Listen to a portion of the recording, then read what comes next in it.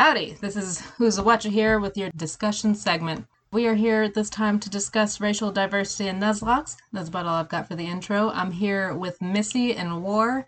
War, you can introduce yourself first. Please give me your name, what you're writing, and what your race is. Give me the full rundown. Give me your pronouns. Give me everything. Hi, I'm Warberday. People call me War. I'm a Leo. I write Don't Fear the Reaper. Sometimes I use he, him, his, and I'm the token white guy on today's race diversity panel. Fantastic. Hell yeah, we do stand. We do stand our token white man. I'm so excited to be here. I was asked to be here by the network because they wouldn't let us do this without a token white guy. Yes, you are our diversity hire. So yeah, hi, I'm Missy. I'm using they, them pronouns, gender, woohoo. I am mixed race, white Chinese, Canadian, broadcasting live from Turtle Island, the city currently known as Vancouver, on the unceded territory of the Squamish, Musqueam, and Tsleil-Waututh Indigenous peoples. And I write, I'm currently writing, technically, Three's a Crown. I wrote The Heir Apparently, and that's what I'm doing. All right, and again, I'm Huza. I am she, her. I am white and black. Some people have rudely called me a zebra or an Oreo. I am neither, but I'm just as sweet. And I am fantastically, wonderfully American.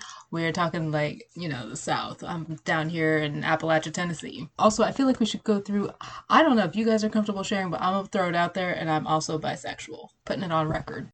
Nice. I do want to put on the record that I'm so white that I'm from Florida, so I'm like that token white guy today. So you're also trans. I think that's what I was asking for. Also that one. I am also transgender.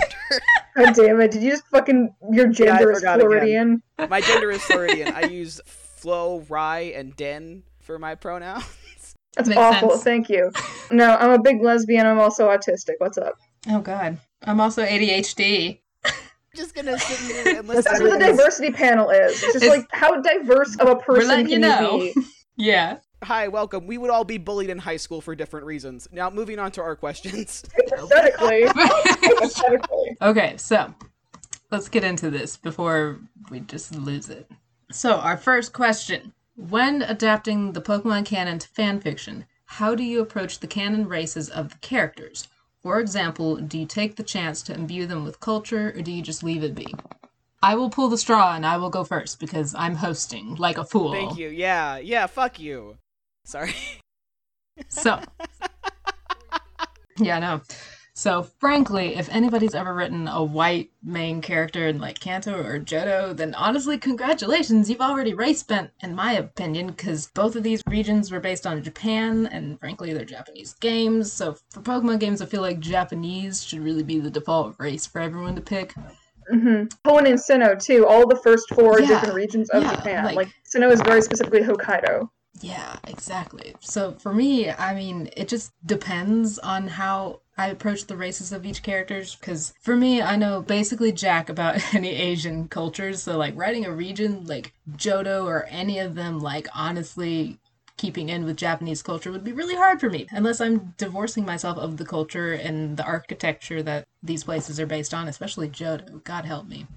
But I know, for Alola, I've tried playing a lot closer attention how I've been writing it in Come Hell or High Water, because I want to provide as honest an approach to Hawaiian culture as I can, despite my understanding of it still being, super shallow. And this also includes, I've once had this really cool idea that I was going to find somebody who was Hawaiian and actually make individual chants for each Z move haka. But that unfortunately fell through, so we're not talking about that. So, in my opinion, it's just absolutely race bend if you want. And absolutely please do race bend. Honestly, I took Hugh, get ready to feel my rage, that Hugh, and I made him into the sweetest southern Louisiana bayou man that you have ever seen. And Hugh remains one of my most impactful characters to this day, not just because he's fantastic and everybody should love him, but because no one else even thought to make Hugh a black man, even though his actual art essentially already has an afro. Yeah, I don't think any other kind of person could support a hairstyle like that. Honestly. Are you sure that you want to stick to your guns on the just go ahead and race bend thing? Because I feel like... That's true. I feel like The blank check. I handed them a blank check and I will suffer for it. Yeah, I feel like you just ruined everything. Well, just because, like, I feel like maybe it would be not great if somebody race spent like how. Yeah, they say, oh, I'm like just gonna make them white. Personally, I would feel weird as shit if I read something like that. Go ahead and be creative, asterisks, but Don't be racist. there's always certain caveats to that. And I mean, the general rule I would say people go off with that is if you're bending away from the dominant socioeconomic racial majority, that's generally sort of okay. That's why people have less or no problem with somebody with like taking a character that is Caucasian and swapping them over to a different ethnicity, because we have enough white characters as it is, so who's gonna miss one more? I'm sure there's a video, like a very trite video out there about like the Skittles analogy or whatever. This whole thread right here is reminding me of the frickin', oh my god. I don't even watch like the whatever that TV show is that has Starfire in it, and people Teen got Titans? so not that one, the live action one. Sure. Because people got super pissed that they cast Starfire as a black woman, even though Starfire is an alien. She's orange, guys. Exactly. Fucking... And they got so mad. I cannot express how mad people got about this. And they were like, oh, well, why don't we just turn Storm white? And it's like, you frickin' know why. Bringing it back to Nuzlocke, you brought up your own run, Come Hell or High Water, and I really do appreciate the way that you really like investigate Hawaii and Alola specifically in a way that I personally didn't really do with the Heir Apparently, because I was in grade 12 when I started that and I was stupid. And it wasn't really what I was interested in at the time, which is unfortunate because there's a lot to be interested in, and you do a really good job of that, just with the general atmosphere of the region, as well as you talked about the Hakas. And, I mean, just pretty much everything, because you get a good mix, I think, with your main two sets of characters and their cultural heritage. You have Tamaya, who's coming from Kanto, and you can talk about Tamaya if you want, but, like, I know about Tamaya. And then you have the Rivers family, which is Kukui, sorry, I always pronounce that wrong, and his wife, and they are, like, a lot more into the culture. To get both sides of that, and I really enjoy that as well. If I can talk about my own answers to this question. Yes. Go. You're on it. With the Heir Apparently, I have less to talk about because I didn't really pick up any kind of racial threads in that story, but currently, with my current, in quotation marks, story, Three is a Crown, I am basically adapting Sinnoh and layering it over late Victorian era Canada, and basically just playing with that and seeing where that goes. And of course, naturally, I came to the conclusion that Canada at that time was, I would say, maybe like slightly less racially diverse than you would see nowadays, especially with all the immigration in big port towns like Toronto and Vancouver. But that's not to say that it's completely white, because obviously it's a colonized continent. And so I realized that I had to include Indigenous peoples as main characters and at the forefront of any major conflict on the continent. And so that's why I chose to take up Rourke and Byron specifically as Indigenous figures. I love them so much. We stand, okay. Ladies and gentlemen. Thank you. Rourke Yeah. is best boy. I know that I'm supposed to say he was best boy. I don't care. Rourke, best boy.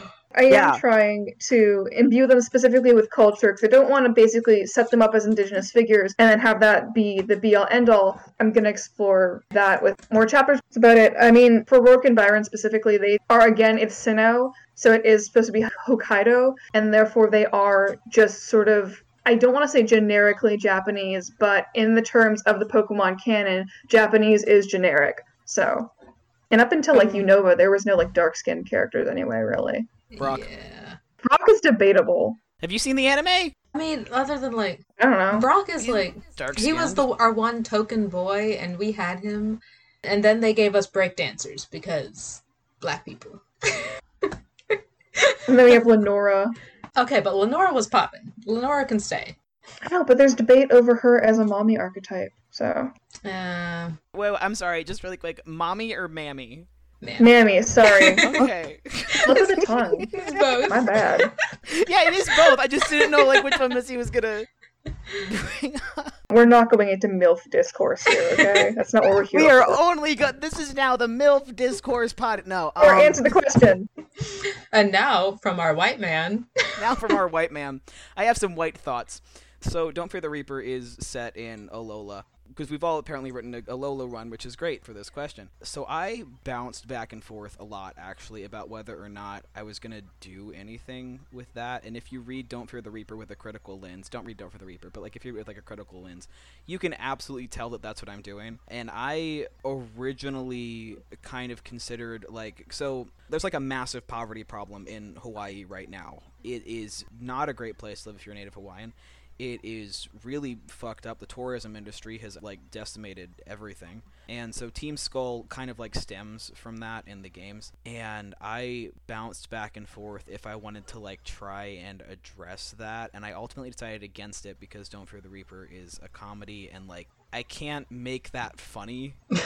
Not really, no. Yeah, I can't really make poverty as a result of colonialism into a goofy comedy kind of a thing. So I decided to just kind of... Because Don't Fear the Reaper runs on rule of funny. If I make something in Don't Fear the Reaper, there's going to be a joke set up. And I didn't really have any fucking jokes about Hawaii, so I kind of use it as just more of a generic the tropics instead of trying to dig into anything about Hawaii. But that was my thinking there. Yeah, but I think that's also because you're playing to the genre that you're writing in. It's very much a genre choice is what I was trying to do. Because, I'm white, so I didn't really address it in Don't Fear the Reaper because I didn't think that I could do anything with it. In a run that I did when I was, in high school and No One Should Read, I had Hoenn as kind of, the Caribbean, but I did not understand how the Caribbean worked. So I sure did try something. Growing Pains. Would not recommend it. Growing Pains, absolutely, yeah.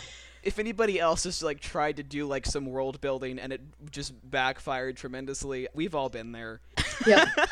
So what you're saying is you tried to map the region of Hoenn onto a colonized tropical area, and you couldn't quite reconcile those two ideas, I'm sure that's not a common thing that happens, but you tried. I feel like that is a common thing that happens because if potentially a common thing that happens. So many places have been colonized, and unless you're acknowledging that all these places have been colonized, it's a catch-22. I was in the middle of world history at the time, and I kind of understood colonialism, but I did not understand colonialism because I was 15 years old. There it is. For sure.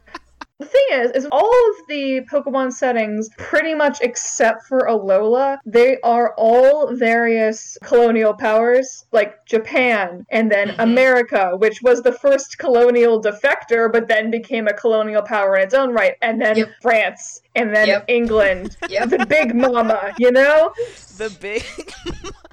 I mean, they did do Hawaii, but Hawaii was forcibly annexed and essentially colonized. Yeah. I feel like there's, stabs at addressing it in the game, but... yeah. It's a game aimed at children made in Japan, so... Yeah. Okay. Most kids' games don't address colonialism. No, they don't. I mean... No? Except for the Oregon Trail, but beyond... Well... All right. Okay. We've been on this question for too long. Let's go to the next one. Okay, this is gonna be a mouthful, so wait till I give the nod. Because depictions of race are highly scrutinized in stories, sometimes more than other aspects, many writers feel intimidated at the prospect of writing content that's outside of their own racial experience. At the same time, there's pressure from certain circles to always include racial diversity, meaning writers may be crucified from both ends. Damned if you do, damned if you don't. Have you ever felt these pressures, and how did you deal with them? What is some advice you'd give to other writers upon encountering the situation? Am I going first again? Yes, you're hosting this, and you have brought this upon yourself. Listen, I will go first for this round, but not the last round. So, well, honeys, darlings, I am a half-black gal, and I still feel like I can't write black folk, so are you kidding me? Imposter syndrome for mixed kids is real. It's either you're gonna feel like you're not white enough to fit in with your white half, and with the white friends you have because, obviously you're the colored kid, or you're not black enough to fit in with the black kids because you didn't grow up with that connection to the culture, or, insert whatever race here, however mixed you are. I'm just using white, black, because that's me. Yeah, no, same here with Chinese. It works. So the bottom line is it's gonna be intimidating to write racial characters no matter who you are. Frankly, you could write the quote unquote perfect racial character and you're still gonna get crucified no matter what you do because no one culture is completely homogenous. Like, okay, I'm approaching this with another black example because I'm black, but it's like how some black women think that like singers like Megan Thee Stallion and Nicki Minaj are icons for owning black female sexuality and reclaiming it for themselves. And then others are like, no, they're just selling their bodies exactly how black women are stereotyped to be. So, like, no matter what you do, you can't fully satisfy people, and no matter what, you're gonna screw it up. You know, you're gonna insult people no matter how good hearted and honest you're gonna approach things. So the key here is to approach writing characters informed by race with respect and just general research. Like, if you don't know anything about firefighting, you're going to research firefighting before you write that firefighter. Same goes for writing racial characters. The only extra step you got to take is to be open and receptive to criticism. Shocking, I know, being open to criticism. But honestly, most people who are going to approach you with criticism from that community is they're going to be excited that you're attempting to write their race at all and give them the representation that they're craving. Like, they're approaching you with the criticism to help you do it better. So my advice is don't be a yellow-bellied baby about things. Buck up, do the work. Add some BIPOC to your runs. Do it! Go do it right now, and not just like one token character. Give me multiple, and no, you don't get to profit off Hao and Kukui already being Hawaiian. Add some color yourself. I'm obviously made of mayonnaise. But like we've mentioned, I am trans, and so the caveat, I guess, that I would like, because I've seen people write trans rep, and I've seen like good trans rep from cis authors, and I've seen really, really shitty stuff. I've seen some bad. Good Ooh. God. Give us one humorous example, please. Give you one humorous. Okay, I read a book by a trans author about a trans character, but the writing itself was so bad that I could not get through it. Oh no. Oh boy. Also, no offense, listen to me very carefully. If you write a trans character and your trans character at some point gets attacked for being trans, I will come after you personally. I'm so tired. Just let people live their life anyway.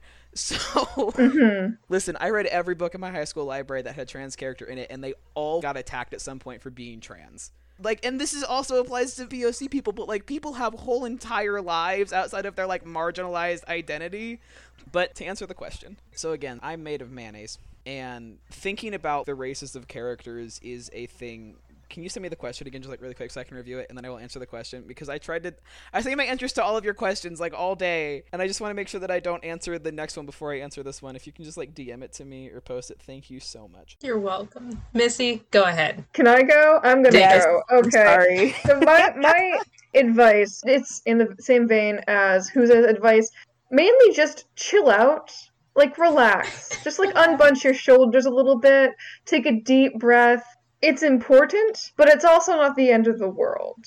If you want to do this kind of work, if you want to engage with this kind of narrative, you want to read this kind of narrative, engage with this kind of scholarship, then you are absolutely welcome to do it.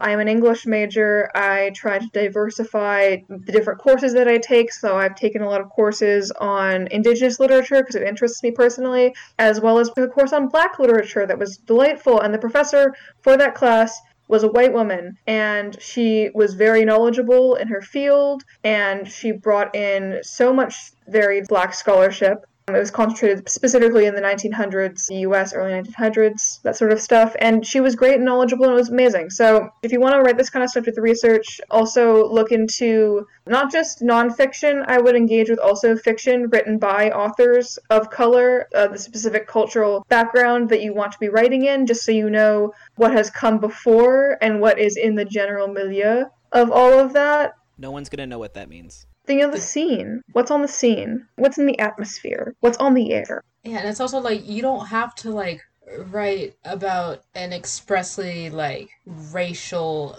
thing. You don't have to write about like, oh, this is a Black person who's escaping slavery because I am qualified to write that. No, you don't have to do that. It could just be like a Black person, but you looked into how Southern Black culture is, and you use that to inform the way they talk, what they eat, the way they socialize. That's all you really need to do, in my opinion. You can strike a nice balance between them being an extremely racialized character within your story and being completely aracial, save the color of their skin. Like, there's a happy medium there where bits of their cultural heritage or their race will inform their character, and naturally it will. That's how being a person works. You know, I am a different person because I am half Chinese than I would be if I was just fully white Canadian, Ukrainian Canadian. And also, I mean, again, the character's interaction with race will not end with them just being a certain race. It also depends on their surroundings, where they grew up, what their family life is like, what the surrounding culture is like, etc. Like, I'm half Chinese, and my experience as a half Chinese person would be vastly different if I lived in Saskatchewan instead of BC. So. I also feel like it's important to note that this is still like Pokemon fan fiction. Oh, yes. There's no such thing as slavery in Pokemon fan fiction, which, like, that's a big thing, so. Unless you want to change that. Unless you want to change it. Please, hang Galar by its neck. If you try to write slavery into your fan fiction, I'm sure people have. Listen, I would like to see the repercussions of it in any sort of Galar fic, and just, like, I would like to see them hang all of these people by their toes, because I have a lot of pent-up rage. So as the token white man, yes, I have felt pressure from both sides for, like, you need diversity, which, like, the diversity is important, and there are so many less white people than you think there are. Please put some non-white people in your story. But on the other hand, I'm extremely white. So I get really, really nervous when I write non-white characters because I feel like I'm putting myself under a microscope. And the advice that I would give anybody who struggles with this is, like, number one, be empathetic when you're doing your research. Like Missy said, look at nonfiction, but also read fiction, because fiction is so much easier to connect with, and it will help you be able to write by POC, by the way, which we keep saying. It stands for Black, Indigenous, People of Color. So reading fiction written by Black, Indigenous people of color, I would argue, would help you connect with these people a lot more than reading nonfiction, which can make you feel like you're reading about an entirely different species. And that is sometimes how we get representations of POC, which feel very clinical and feel almost uncomfortable in how staged they are. If you watched any, like, 2000s movie and there was a black guy in it with a chain, and the way that people would try to write, like, hip-hop gangster characters, like, that's, I think, what happens when you've only heard about black people through the internet and nonfiction. Gosh, the black best friend trope. Ugh. The black best friend trope. So read fiction written by these people, because the be empathetic thing, which, number one, like, be empathetic when you write anything. I think that's, like, the key to writing. But I think that will help your bi POC characters sound like bi POC and not like weirdly clinical stereotypes. And the other thing that I would say is that tried and true adage, which is, you can write a black character, but if you're not black, don't write a black story. There you go. Mm-hmm. Yes. Which is like the writing edition of Stay in Your Lane. Yeah. I mean, if I can speak from because I can kind of launch off of this from what I've been writing, and basically some of the anxieties I had around, I knew that I had to include Indigenous characters in my story because I'm writing about semi-recently colonized Canada. I mean, actually, no, not recently at all, but, you know, a colonized Canada. Canada is a colonial power, and I'm mapping that onto Sinnoh, and so I'm writing that I knew I had to include Indigenous characters, and I knew that they would be at the forefront of one side of the struggle, but I didn't feel like I had the right personally to write about an Indigenous struggle, and so I had anxieties around that, of how to manage that, and in the end I came out to the conclusion that the struggle itself would be along the lines of class lines, like economic class, less so than it would be along racial lines or anything like that. But of course, tied up in a class struggle naturally is going to be some racial struggle as well as some environmental struggle. And so it all kind of becomes a little bit of a soup. It's just like naturally this one conflict is related to this other conflict, is related to this other conflict. Like if you're looking at current issues in Canada right now, we have a lot of environmental issues. We have the land back movement. We have the Wet'suwet'en pipeline. We have Fairy Creek, the old growth forest logging debate currently going on. And that's all tied up naturally. There's the bodies of children that they keep finding. Oh Yes. my god. the residential schools in Canada as well as the US currently going into the process of they're finding various unmarked graves of a lot of children that were killed either purposefully or through neglect. Who knows? There's no record of it. And basically, we're having like a national conversation about that. It's being taught in schools now a lot. There's a whole movement, Orange Shirt Day, etc. For anyone who doesn't know, a residential school is a school where they would send Native American and First Indigenous kids to basically try to teach them how to be quote-unquote civilized. They would essentially try to beat the Indian out of them. Cut their hair. It was part of the process of destroying their culture. Yeah. And then they murdered them. And yes, there was metaphorical and also literal murder. And so this is a lot of stuff that is hanging in my head as I'm writing this story, which is about Pokemon, but also because I'm mapping Canada onto it, I have to include it's a whole mess, but it's also, I mean, it's a mess, but I'm willing to engage with it, and it's also sometimes, I mean, I'm dealing with unfortunate subject matter, but it's also kind of a fun mess because I enjoy Indigenous studies. It's just a personal thing to me. It's very rewarding to see the fruits of your work coming to fruition because Three's a Crown is very good, and I think you handled it very well because clearly you've put the time and effort into it, and it shows. Yeah, I mean, as much as I can with this story where the three protagonists are all little white girls, but you know. Yeah. Actually, speaking of which, I do want to say, like, I feel like there's kind of like two extremes, I think, and one of them is like, on the one hand, we are all writing Pokemon fan fiction, and if you're going to write POC characters in your, again, Pokemon fan fiction, you can relax a little bit. Yeah. This is, and I cannot stress this enough, like Pokemon the lowest tier of fan fiction is this is a niche of a niche, is what it is. Exactly. No one's gonna see this. No one's gonna see this. Well, it's except us here, and we might judge you just a tiny bit. We will judge you. This is between you, us, and God, so don't worry.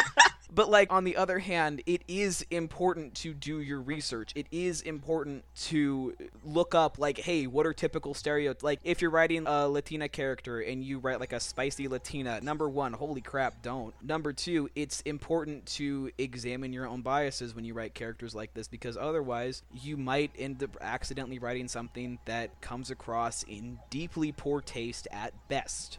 Yeah, and there's also the idea that, I mean, metaphorically, if you hold that face so long, it's gonna stick. If you let yourself do those practices so long, it's going to be with you for a very long time, and it's gonna be hard to shake that practice. So, you're low stakes now, because again, just you, us, and God. But one day, maybe you're gonna want to write for a wider audience, and you're gonna want to be prepared to do that. So, I would say that this is a good training ground, I suppose. And also, even though we're a small little tight-knit community, we still have to have standards, because otherwise certain kinds of people are not going to feel welcome in that community, you know? Yeah. Honestly, like, that's why you should be doing your research. It's not because you don't want to get canceled, it's because people will feel uncomfortable at best and unsafe at worst if certain stereotypes are perpetrated or if certain attitudes are perpetrated. Yes. Perpetuated? Perpetuated. That's probably the correct word. Okay, so because Missy's been already talking about intersectionality so much, we're going to go ahead and segue into our last question here. Race does not exist in isolation. Identity is complex, and people will often belong to multiple marginalized groups that places them at the intersection of various axes of power. BIPOC can be queer, disabled, neurodivergent, and all of these overlapping identities have profound effects on our lives. This is why we talked about ourselves for so long at the beginning. So, do any of your characters have intersectional identities? Do any of them belong to marginalized groups, even if they don't intersect with race? And how do you handle writing these characters? So, like I mentioned, like, I'm trans. Personally, I typically avoid writing trans by people of color. And the reason that I do that is because the way that gender and culture intersect, like the way that your gender and your race intersect, is such a, like, miasma. It is deeply personal to the people that it belongs to, and it is very, very complicated. Because the way that different cultures and different races treat gender is extremely nuanced. Because it doesn't just matter what your race is, it matters, like, where you grew up, like, where your parents are from, how they grew up, how, like, their politics are. It gets so complicated so fast that I don't think that I could ever do it authentically. So I tend to not write trans characters of color. And I just want to be clear here, like, I've had people of color call me out on that, actually, and be like, okay, well, that's weird that you don't do that. So I don't know, take that with a grain of salt, I guess. There's a thing that I don't do, there's the reason that I don't do it, but like characters of color that I have, yes, absolutely they're intersectional identities, because that will give you more interesting and more nuanced characters. Yep, that's the whole thing. So if anybody else wants to talk now, that would be great. I mean, the question, I think, is open to general forms of diversity. If you want to talk about writing trans characters or neurodivergent characters or anything like that. Yeah, it's very open. I would love for you to talk on a topic with which you are comfortable discussing very openly. You know, like, man, come on. Dance, white boy, dance. You just start shooting at my feet to see what I'll do. Yeah. And then you just like, I sometimes write about gender. I have written trans characters. So the character of Death from Don't Fear the Reaper, Death is a physical manifestation of the concept of death. So they don't have a race. They are specifically agender. They have no gender. And I got a little bit kind of scrutinizing myself with that because I didn't want to have that they, them, like bot representation. You know what I mean? That problem where like people will have like agender or asexual characters, but it's always robots and like people who like don't really fit in. And Death is agender and asexual. And I was like, I don't. Yeah, exactly. Yeah. And like, I don't like that trope at all, and I didn't want to fall into that. But at the same time, with the lore of how the Don't Fear the Reaper horsemen work, Death is asexual, Death is agender. And so like one of the things that I do to actively combat that, I kind of thought about it. I was like, okay, well, like, what are my problems with these stereotypes? My problem with these stereotypes are that they kind of perpetuate this idea, like Missy said, like, you can only have love if you're, like, cishet or whatever. Like, it's that uncomfortable idea where somehow, like, if you don't have sexual attraction or if you identify as non-binary, that makes you not human. That makes you not a person. And one of the themes in Don't Fear the Reaper is actually what makes somebody a person, because two of the main characters are a manifestation of death and a ghost that's also a robot. So number one of the themes like is already kind of exploring that question and trying to, I guess, prove that death is a person and that things like gender and sexual attraction aren't what make you a person. And another thing that I really tried to do was give Death like a whole personality. Like this is a entire not human being right here. You know, this isn't like Data from Star Trek. They have faults and quirks and all of these weird little machinations because they're a person and they matter. And so I feel like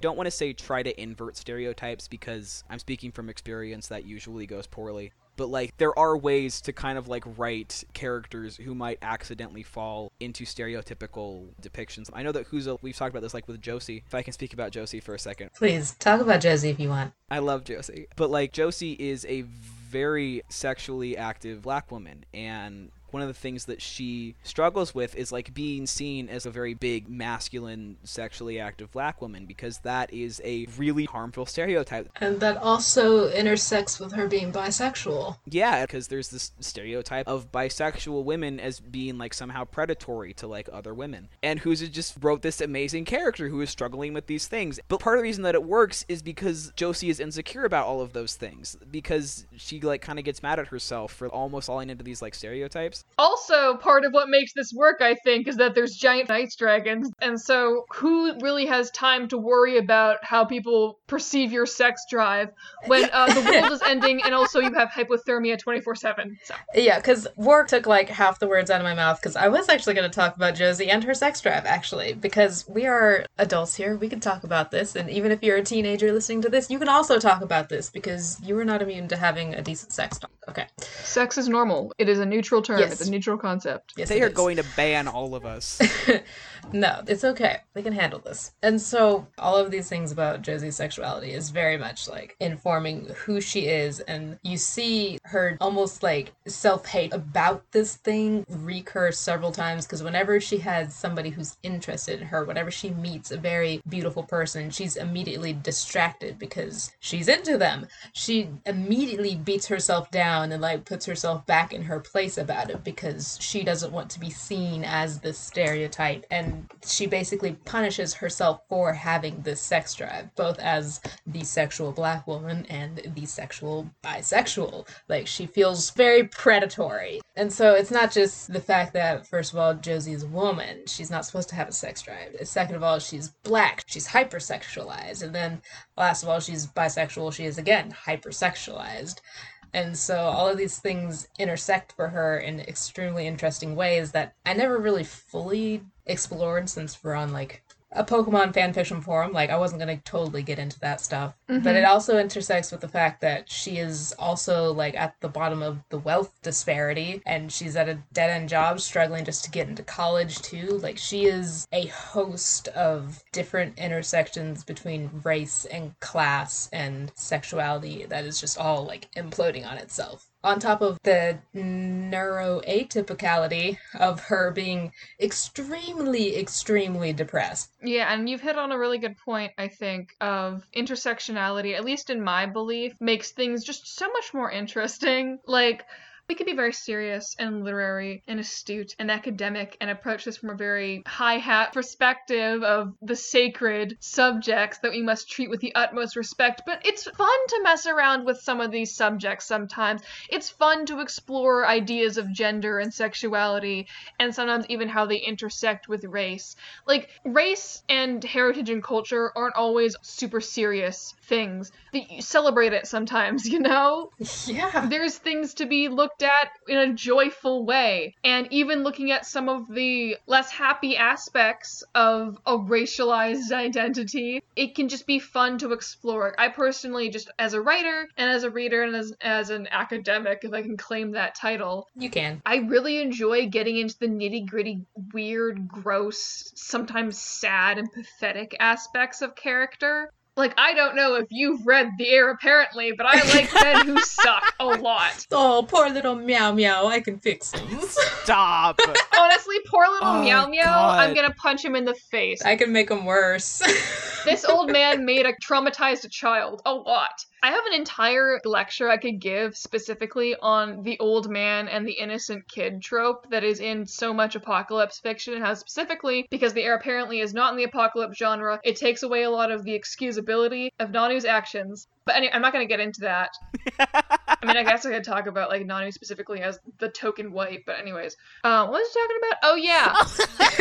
Basically, intersectionality, being weird little nitty-gritty stuff. Always fun, always cool. Really should get into it more. I mean, I can't really talk about it with any Nuzlocke examples, unfortunately. I don't really do that a lot currently. With all of this that we have said, I want to just remind people, I guess, that, like, the first thing that you should be thinking about, like, with your character, they should be a whole entire person. Like, they should not half a person. Like, it is totally possible for them to, like, define themselves, maybe through, like, their race or their sexuality or their gender identity. But, like, you as a writer should not be defining them that way. Oh, yeah. They should have a whole entire person. Like Josie, she's trying to get into college. She is so poor. She is so depressed. She has, like, ice problems. She has a multitude of things going on. She's got daddy issues. She's got daddy issues, dang it. She's got daddy issues. Missy was talking about with the miners' strike in Three's a Crown. Yes. Where all of these issues are intersecting, and it's like this giant soup. Your characters should be soup. They should have onions in them. And they should have... Characters are a weird soup. Characters are like onions. They've got layers. So they should have... There should be multiple things going on. If you're gonna write, like, by POC, it's the same rules for any other characters. We talked about this, like, their background should absolutely inform parts of their identity, right? Like, a black person who grows up in, like, an all-white town is not gonna have the same experience as a white person who grows up in that exact same town. That is going to be different. That's me. It's Huza. And so Huza and I have had vastly different living experiences because of where we have grown up and the racial politics of those things. But we've also had other stuff going on. That means that the way that we interact with certain stuff is going to be different because of those things. But we've also had some really similar experiences, and we've also will interact with some things the same because of other aspects of our personalities. My point is, write complete characters should be like your drive, I guess, for when you're trying to write by POC. So I guess there's, like, the core tenets is, like, number 1, make an entire character. Number 2, do your research. And number 3, calm down a little bit. It's Pokemon fanfiction. And approach it empathetically. Approach it empathetically. Yes. And also, we've talked a lot about characters specifically, but again, we've also sort of alluded to this, that characters don't exist in isolation. You also need to take into account the greater world. And so if you are going to have a character and you're going to talk about that character's race specifically, you have to also address where that idea of race is coming from in the greater world. And you don't have to do that in some grand, high, epic fantasy way. Like, for example, in Ghost in the Machine with Hugh and Josie, they're just black, and black people exist, which I mean is sort of easy. No offense, but it's Unova, it's America. No offense, Huza. It's easy to just make black people. That's so funny. Black people can just exist, you know? Yeah, and it's like I drew on what I knew, and at most I basically gave Hugh a speech pattern closer to the Louisiana Bayou at that point, but I didn't do like, this was not like a black story. It was a story about people who happen to be black. I'm just saying. Me specifically, I am reskinning the world. You guys are not doing that. But sometimes I'm saying consider it, you know? Yeah, like you implied. It does depend on the kind of story you're going to tell. If I did that in Don't Fear the Reaper, it would make no sense. It would be super obnoxious. It would not accomplish anything because I am making a stupid buddy comedy. Nothing is gained by addressing race politics in a dumb buddy comedy that is written by a white guy about Pokemon. Maybe if Jordan Peele did it, I would watch the shit out of a dumb buddy comedy made by Jordan Peele that was about race politics. Like, if anybody's seen Bright with Will Smith, number one, don't see Bright with Will Smith. Don't. Like, they try to do a whole world-building race thing in, like, a high fantasy way, and it falls flat on its face. And if they had just... Or look at me in the eyes. Fairy lives don't matter today. I hate you. But so, if they... Awful. If they had just been like, yeah, there's orcs, and then made a cop movie, everyone would have been on board, right? So figure out what kind of story you're trying to tell, and I guess then figure out if you want to try to skin race politics on it. That was the worst way to phrase that. Yeah, terrible. Rephrase, please. I'm begging you. Figure out what kind of story you're going to tell, and then figure out if race politics are going to add anything to it. Because again, like Missy said, having indigenous struggles in this 1800s Canada was a thing in 1800s Canada. It was a massive part it's of still a thing. It's still a thing. It's never not been a thing in Canada. As much as our government can pretend, it has never not been a thing. So in that case, to not have First Nations people would actually be like a really tone deaf move. And then Ghost in the Machine, you know, it's just like, yes, there are black people, and we don't really have time to get into that because we're talking about the dragons right now. And then in Don't Fear the Reaper, we're like, hey, War's doing his best. So that's how... You are, and we appreciate you. Also, I love the visual image of Ghost in the Machine, like somebody being like, "Whoa, there's black people," and the person next is like, "Forget the black people. That's a dragon."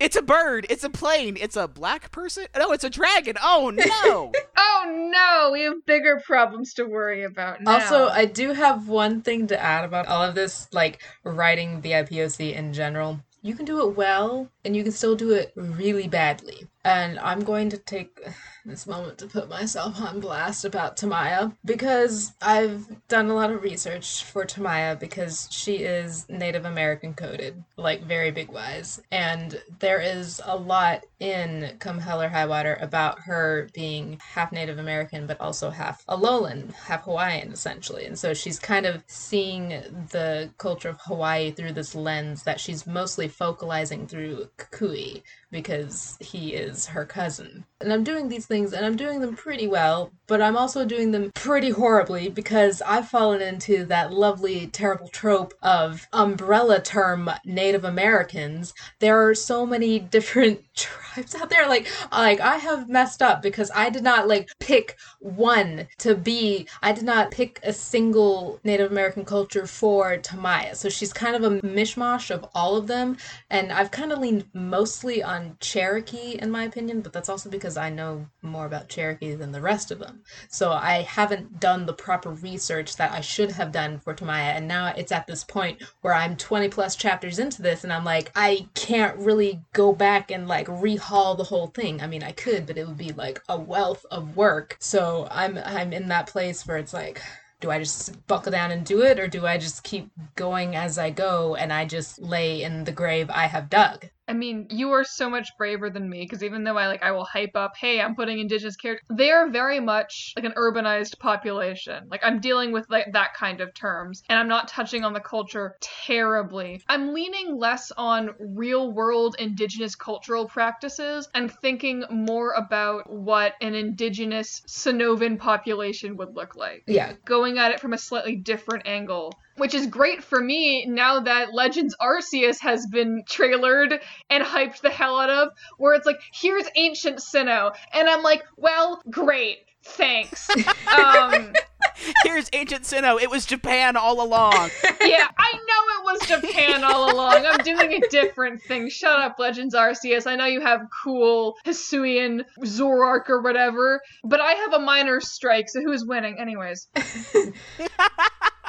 Yeah, no, I mean, I'll own up to that. I'm also not being perfect with my stuff either. And there's no way to really be perfect about it. It's just do your best. You're gonna muck it up, and it's still gonna be good for what it is, and you're gonna learn a lot from it, and you'll be able to do better the next time, because writing is just like steady upwards growth, or at least it should be. All of this being said, if somebody comes to you and they say, hey, what you are doing is not working, and here's why, listen to them and take that under advisement. Because that is a hard thing to do, is to tell somebody that their attempt is coming across badly. I want to be really clear here. That doesn't make you a bad person. If you do a thing and it does not go great, that does not make you a bad person. You tried. And that's actually way more important than people give it credit for. What makes you a good person is if you listen to them and you say, thank you for telling me. I will make an effort to try harder in the future. It's all in your response, not in the critique. Yeah. Like, we all live in North America, and so we all have... Everyone on the podcast lives in North America. We don't know about the rest of you guys, but... Yeah, you guys could be anywhere. You guys could be absolutely anywhere. But all three of us, born, raised North America, pretty sure. And so Turtle Island, baby. We grow up with certain racial biases, and that's just going to come across in our work, and we have to consciously unlearn them no matter what our own ethnic background might be. Yep, we all gotta do work. We all gotta put work in to be better and write better. There is stuff right now on the internet that I wrote when I was, again, in high school that is extremely tone deaf at best and probably like positive discrimination at worst. And it's just there. That is a thing that I've had to work on, like, as a person. The fact that you're working on it makes you a better person. You know what I'm saying? Mm-hmm. Yeah. And I very much dig that Missy was like, just take a deep breath and chill out, because, I mean, sure, we're BIPOC, but we're still people. You don't find people stressing this hard about writing white folk. Like, you don't have nobody out here going, oh my god, I better make sure he's putting mayonnaise on his sandwich and wearing his shoes indoors. Like, that's not how it works. I need everyone to know I will no longer accept any white characters that do not put mayonnaise on their sandwiches and wear shoes indoors. That is the new codifier. All white people know is mayonnaise on sandwich, wear shoe indoors, and potato salad. Salad. God. Nobody's like putting this much like over the top effort to make sure, oh my god, they must need to know that this person is white. Also, for the love of God, please do not just specific tropes and stereotypes that I can't stand at this point in my life is please don't ever describe colored girls as anything edible. The mocha skin, beautiful exotic chocolate. Yeah, please don't make them like malleable and just able to be consumed. I don't like that. Yeah, body for consumption. Body is not for consumption. Please don't do the black best friend trope. Like, I love How, and I'm kind of also pigeonholing him into this because that's how he was written in the game. But please give How some wants and needs and motivation other than I'm here to support the main character. He comes with a built-in motivation. If people are not using that, that's their fault. Same with Hop. As much as Hop is a How clone, he is. Like, look me in the eyes, he is. He is one of the more interesting characters in Sword of Shield. It's not hard to do that, mind you, to be the most interesting character in Sword of Shield, but he is. He is. This is true. And we should recognize that. Missy, if you keep saying look me in the eye, I need you to turn your webcam on, because otherwise I'm just looking at like a photo of a cat. And I don't know what to do. Look me in the eyes, War. Look the cat in the eyes. I am doing it right now. Alright, cool. So I know I'm not the host, however, I am the one looking at the clock, and we are well over an hour, so... Yeah, that's true. We probably do need to wrap this up. We're gonna run down super quick about our least favorite things to see in Nuzlocke. Oh, Cool. yes. Let's go least favorite things to see, and then things we would like to see. Ooh. Okay, who's going first? I'm gonna go first. I am so very, very tired of seeing people write about, like, Pokemon Mystery Dungeon runs and be like, the dark types are discriminated against, and then people don't seem to understand how, like, systemic racism works, and they'll just write base level bigotry. And if you're gonna write a story about systemic racism, please, please, please, please, please do research about what systemic racism is and how it works. Like, read the new Jim Crow. Oh my god, please read the new Jim Crow. Do it. Also read White Fragility. It's a good one. Oh, we should do books to recommend at the very end as well. I have a whole shelf back here. Who's a, do you want to do things or you are tired of seeing? Things I am tired of seeing is also partially just on Game Freak itself.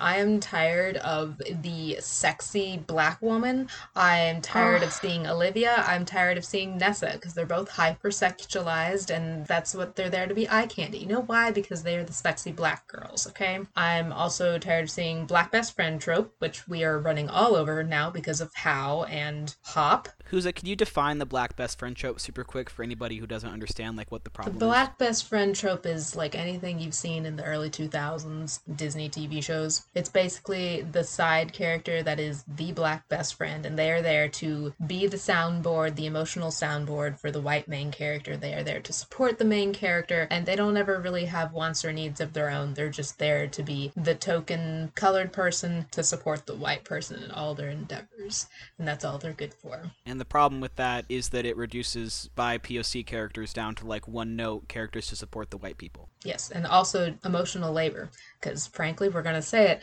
a lot of white people expect all the colored folks out there to do all the emotional labor for them. That's why white people don't want to talk about race, because they feel like it's an attack on themselves, and so they're like, oh no, I can't talk about this. We need to have, only colored people talking about this because I'm not qualified, but I'm not qualified because I haven't put in the work to learn. And so you're basically expecting colored folk to teach you and do all the work and the labor and the emotional stunts for you. Sorry, that's a little tangential. No, it's alright. It's alright. That is super on topic for our race panel. This is true.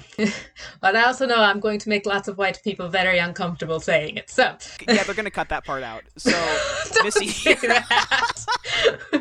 Your part will just be conspicuously absent. So, one thing that I am tired of seeing in, fiction in general and also online discourse, etc., because it's, it's a cesspool out there, is just the general idea that being marginalized in any way that is not race excludes you from being racist in some way. Like, I can't be racist, I'm gay.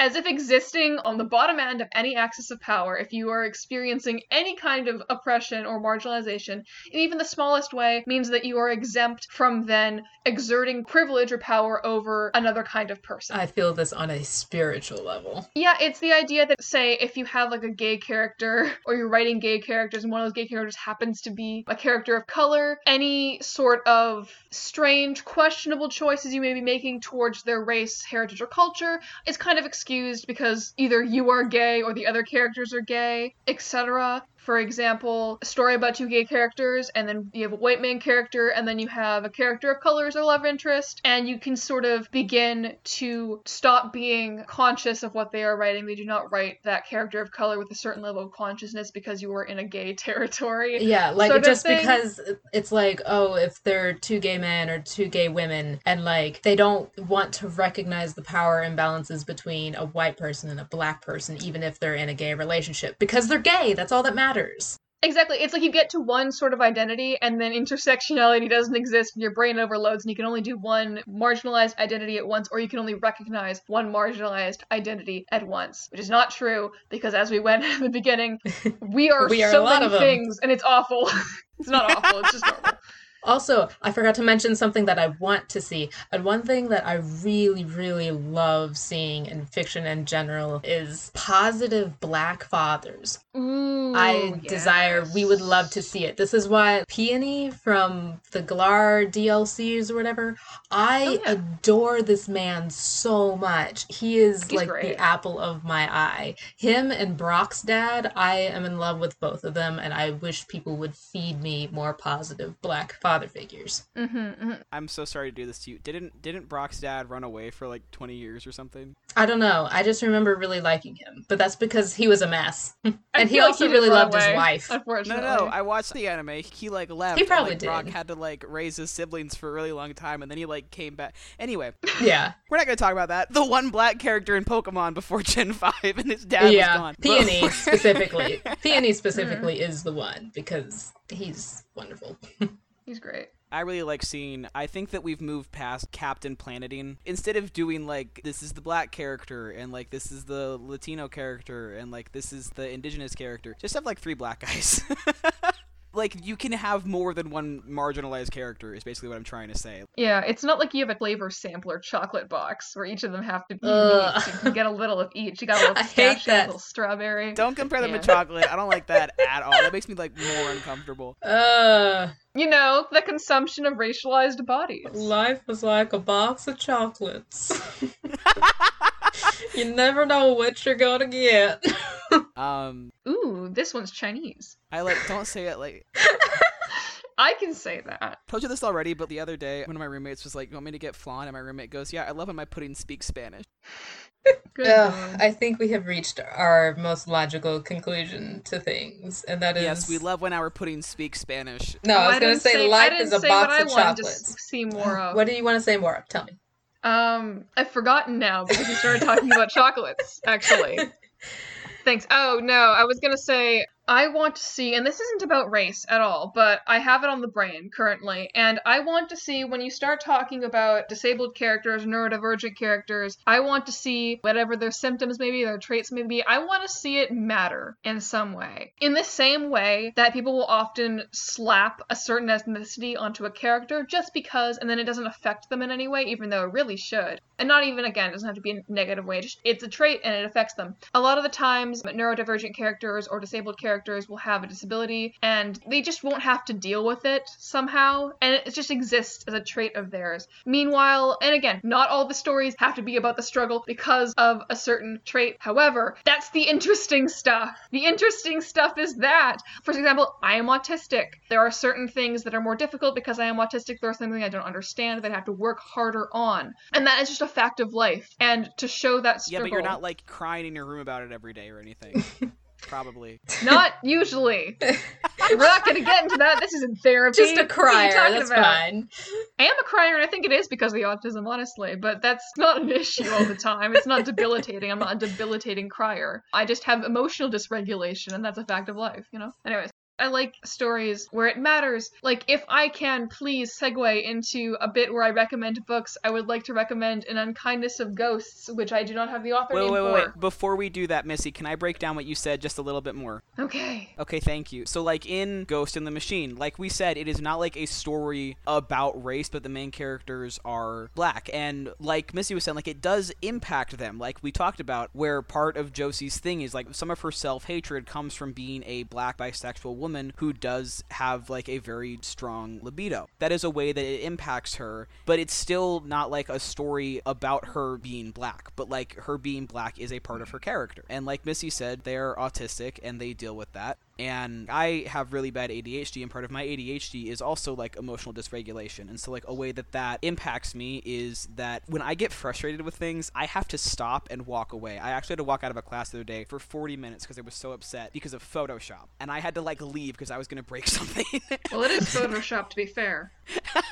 But like there's an example, like that is a thing that I have that created a problem, but my whole life doesn't revolve around me always being like emotionally dysregulation. Like there's triggers for it. There are specific things that will make it matter. Your ADHD is also giving you massive focus at sometimes, that hyper focus, and so you will learn a lot about subjects you are passionate about, which is also a very good trait of ADHD. Yeah, and that's the only good one actually. Everything else in my brain is broken. I feel that though. I will also say that he said that Ghost in the Machine is not about Josie's racial identity at its core, because to me, at its core, Ghost in the Machine is more about her being neurodivergent. No. Mental illness. Yes, mental illness, thank you. Because she is chiefly extremely depressed the whole way through this story. And she has times where she pulls out and times where she drops back even harder. Like, she doesn't eat, she doesn't sleep, she doesn't take care of herself. She uses alcohol to cope, and she also uses her libido to cope, too. And so, at its core, even though there's a lot of dragons going around, like, everything is going crazy, chiefly it is about Josie's depression basically manifested as Kirim to be that manifestation. Until she confronts Kirim, she can't confront the fact of her own depression. And so the end of the story is her conquering and learning to live with her depression. Mm-hmm. Number one, I love Ghost in the Machine, and I would honestly recommend it to anybody. Like, even like non-Nuzlocke people, I think should read Ghost in the Machine because it's great. Also, I misheard you for a second. I thought you said that it was like how she deals with Kira, like from Death Note. No. And I had a moment. I need to read that now. I need to read that story. That'd be great. That'd be excellent. God damn it. Okay. Missy, round us off with your book recommendations. Yeah, I was going to go into this, but I want to recommend An Unkindness of Ghosts by author name that I forget because I'm terrible with this. It's a sci-fi story, speculative fiction about a giant, like, city-sized spaceship that operates on the social structure of the antebellum South, and it follows a neurodivergent, black, gender undefined character as they seek to reconcile the mystery of the death of their mother. And there's so many interesting characters, and there's so many intersections, and it's so cool. And specifically, like, the neurodivergence, which I don't remember exactly what it is. I feel like it might be autism, and that's probably why I remember Why it. haven't you Why recommended haven't you this to told me us about already? this? I'm Why sorry, have you okay. kept this a secret? It's a Two great best book, friends. but this... Oh my god, the ending of the book made me cry. It was great because it was so specifically, like, reconnecting with their mother. So, oh, sorry. Wow. Okay. No, the mother is dead! The mother is dead and staying dead. Anyways. Spoilers, folks. What I was getting at was the book very specifically does this through, like, a sensory medium. The character connects through a sensory medium. Anyways. Things are so textured. Yes! This is the funniest Dirt is book textured. recommendation I've ever heard. It's awful, okay? I'm just really excited about this book. The book is good. No, it's great. You're doing great. I'm also going to give some book recommendations. My book recommendations would be, both of these, by the way, are like a hard R rating. So the first one is Of Women in Salt, which is by, I want to say, Gabrielle Garcia, and it is about intergenerational trauma and, I guess, being a woman, and specifically being like a Cuban woman or Cuban American, and kind of how like that looks and works. And the other one is Johnny Appleseed by Joshua Whitehead, which is about being queer and being First Nations. And these are both, again, like a very hard R rating. Of Women in Salt has drug use in it as one of the primary themes, and Johnny Appleseed is about a guy who is a sex worker, and like it gets into that. So there's your heads up. And I'll round us off with the last one. My only recommendation is White Fragility, Why It's So Hard for White People to Talk About Racism by Robin DiAngelo. Honestly, top tier. Even I, as half white, half black, definitely learned a lot from this book, and the way people just approach the topic of race in general. I feel like this is not just like, this is a book for white people. Like, no, everybody should be reading this book because it's going to help you approach the topic of race better and understand your own, what's the word? Biases, thank you. I want to say really quick, this doesn't matter, but my favorite conversation that I've had with Huza was a real conversation that we had about whether or not it would be appropriate to bring white fragility as a gift on your first date. Great. You know exactly what you're getting into depending on how they react to that. Honestly, it's a good I tester. think it would be weird to bring it on a first date. I think that would be a weird thing to do. I mean, it would yes, be. objectively. However, it is efficient, is what it is. It's an efficient tactic. Anyways, you guys, thank you for joining us on our racial diversity and Nuzlocks and also other fiction. And also other fiction. Read some other fiction, please. Read so many other fictions. Yeah, thank you for listening to us talk about racial diversity and then get wildly off topic for the next hour. We do appreciate you being here. Read The Inconvenient Indian by Thomas King, and also Medicine Walk by Wagamize, I forget his first name. And also Passing by Nella Larson. And The Boat People by Shannon Bala. Read We Had a Little Real Estate Problem. I forget who wrote it, but it's a Native American author. It's like a dark comedy, kind of biographical book about being Native American.